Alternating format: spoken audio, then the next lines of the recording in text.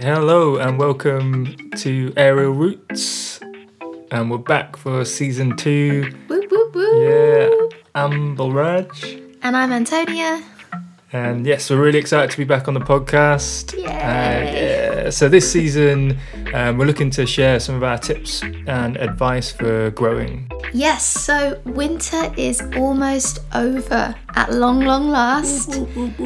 Don't get me wrong, I love a bit of winter action, but I'm always ready for it to end. Spring is round the corner. We're really starting to feel that spring energy just out and about. You know, like there are buds on the trees, buds on the plants. Some bulbs coming up. Bulbs coming up, snowdrops in the park, daffodils getting ready, crocuses out. Crocuses coming. Now is a really great time to start getting organised for the growing year ahead, planning out what you want to grow and when. So in today's episode, we're going to share how we get organised at this time of year.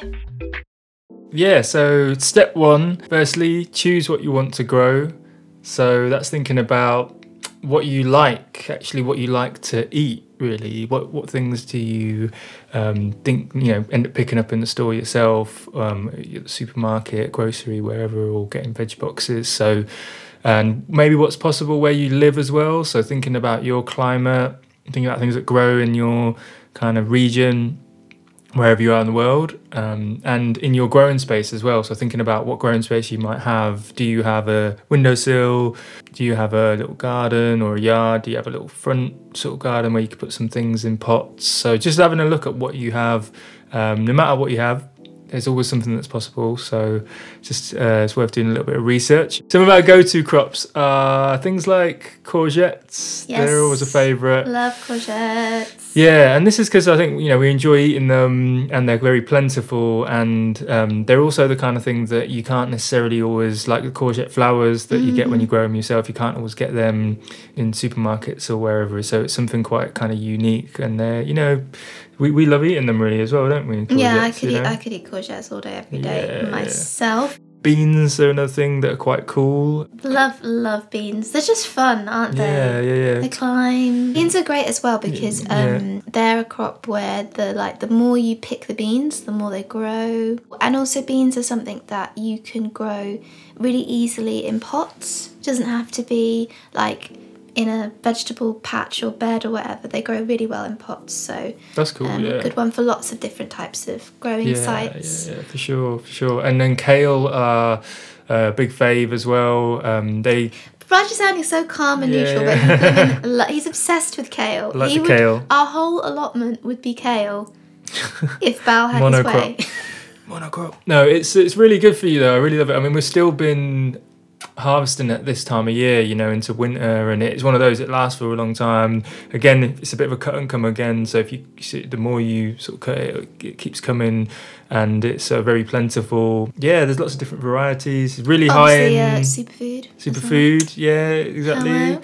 And we were coming back with bags and bags of it last year, weren't we, as well? Beetroot is another one as well. So beetroot's been a superstar in the rotation in recent years.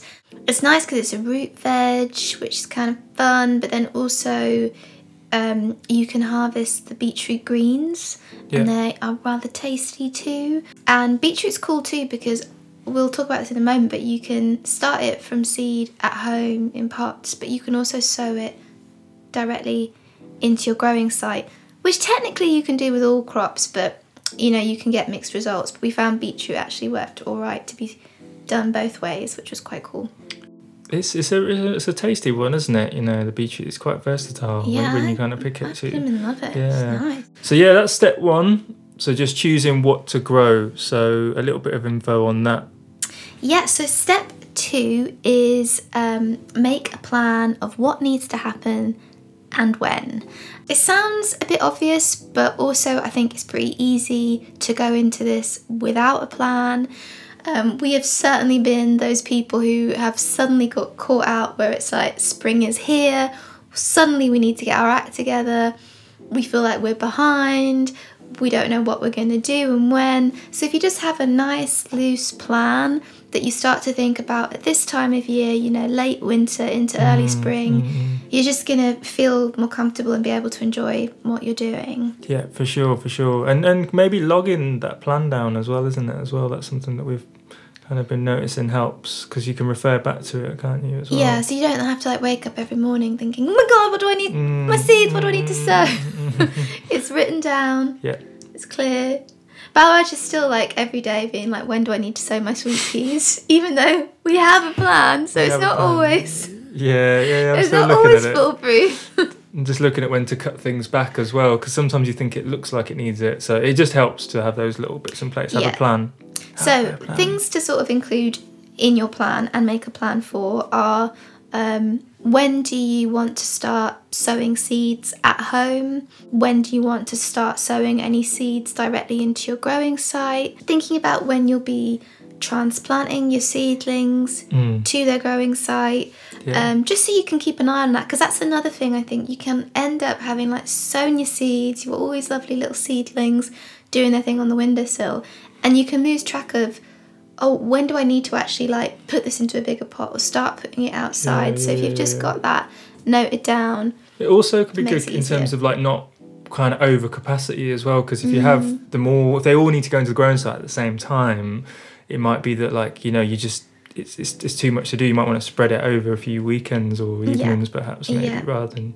We're definitely like, you know, we love this, we love growing, we love being at our allotment, but we are not those people who are there all the time. We do have to kind of manage it around other stuff, so that's a really important point. Yeah. We also like to put harvest into the plan too, because you know, that's the like one of the really fun bits. And also, you know, like oftentimes you're going to be harvesting in high summer, you know, August into September, and you don't want to necessarily be away the whole time if you've got crops that you want to be enjoying. So it's just kind of, again, thinking about your own life and other stuff you've got going on and planning it around that. Yeah, another thing we just wanted to say on this step is that, you know, sometimes you might buy seeds and there's very little information on the packets. And we find this is just generally a bit of a challenge in this growing, gardening world, like across the board, that there's just not always enough basic information for people who might be like just starting out. So I guess we just wanted to say that that is a thing, and just to reassure everyone that it's okay. And what we tend to do is just like go to other places to get the information on you know, what we need to do with those seeds. So for instance, we'll often be hitting up RHS website, Royal Horticultural Society, who are a charity that work in the UK. We've also got an RHS book, which is quite handy. We've got our local community garden centre. And I mean, you've got experience with this, Raj, haven't you? Of just having to go to lots of different places and piecing it together. Yeah, piecing it together. And I think when I speak to other people too, I mean, that's a good thing. Like, speak to other growers, speak to people in stores. Sometimes there's people who've been doing it for a long time, and like just in a really short, small conversation, you can come away with really like amazing pearls of wisdom. On to step 3. So what you need to get started. So this is a cool one. Obviously seeds are something you will need. And we recommend, you know, again, thinking about the quality of the seeds. Personally, we've been using Tamar's organic seeds, find them to be very good. And like there's some good instructions on there as well, kind of like, you it know, matters. So, it matters. Some instructions helps. So they have the instructions. They tell you sort of like what period you can sort of sow them from, when you can harvest on there, which is kind of really useful. But there's a lot of other good companies out there as well, I'm sure. So it's worth again doing that little bit of research, thinking about those quality. Next thing is compost. So for potting seeds at home and for growing sites, again, it's worth thinking about the quality here too. So we tend to use Moorland Gold compost, multi-purpose, which is again, it's a Soil Association organic compost. It's just nice. You open that bag of compost and you look at it, and it just looks like it feels good, nourishment, doesn't it? Yeah, for sure. I think for general kind of seeds growing, you know, multi-purpose, good quality Soil Association organic vibes as that's what we're going for. But Yeah, for that's you, our you know, vibe. yeah, good compost again. It matters. Good seeds, good compost. So next thing you want to have a look at is pots. So we're looking at having lots of different size pots for growing your plants in, really, for growing your veg in. And you might need a small size, you might need a mid-size. Reason being is when you first start them off, we actually do start them off in egg boxes sometimes because we find they work quite well in there in the little sections. So you might put your seed in there with your compost, a little bit of water, get it going, and you'll often see them popping up quite quickly. But you'll They need look to super cute in those egg boxes. a little I just mini. want to say, it's very cute. It's nice, and there's something about the egg boxes. It's quite a porous material. I think it sort of seems Yeah, to. we'll literally just cut them out and stick the cardboard into the next size pot. Yeah. So it's super easy. Nice. So then it kind of composts down as well. So that feels quite like a good use, a good recycling use, sustainable crew. So we'll put that into the next size pot, which is usually just quite a small pot. And we often will get these again from our garden centre, Hume, shout out Hume. They do free pots where you can just pick them up. So we'll put them in the pots. Make sure to wash your pots as well, because it's just good practice really as well. You don't want to be anything from the previous plants that were in there. You'll need to then, once they will outgrow that pot really as well quite quickly again. So you'll need like a mid-sized pot to put them into afterwards. Yeah. And then from there you can usually then transplant in, I think, which is kind of, that's kind of how we go about things from our side really. So that's what you'll need to get started with your seeds really. Yeah, and so that's it for today's episode. We really just wanted to, use this as a chance to share some advice for getting organised, as we start to approach spring and growing season. In the next episode, we'll be sure to share where we're up to with our seedlings. We don't have any seedlings just yet. We haven't actually started sowing yet, but we are going to be getting started in the next couple of weeks. So really looking forward to letting you know how we get on with that. As ever, we would love to hear from you. We'd really love to hear about your growing plans for the year ahead.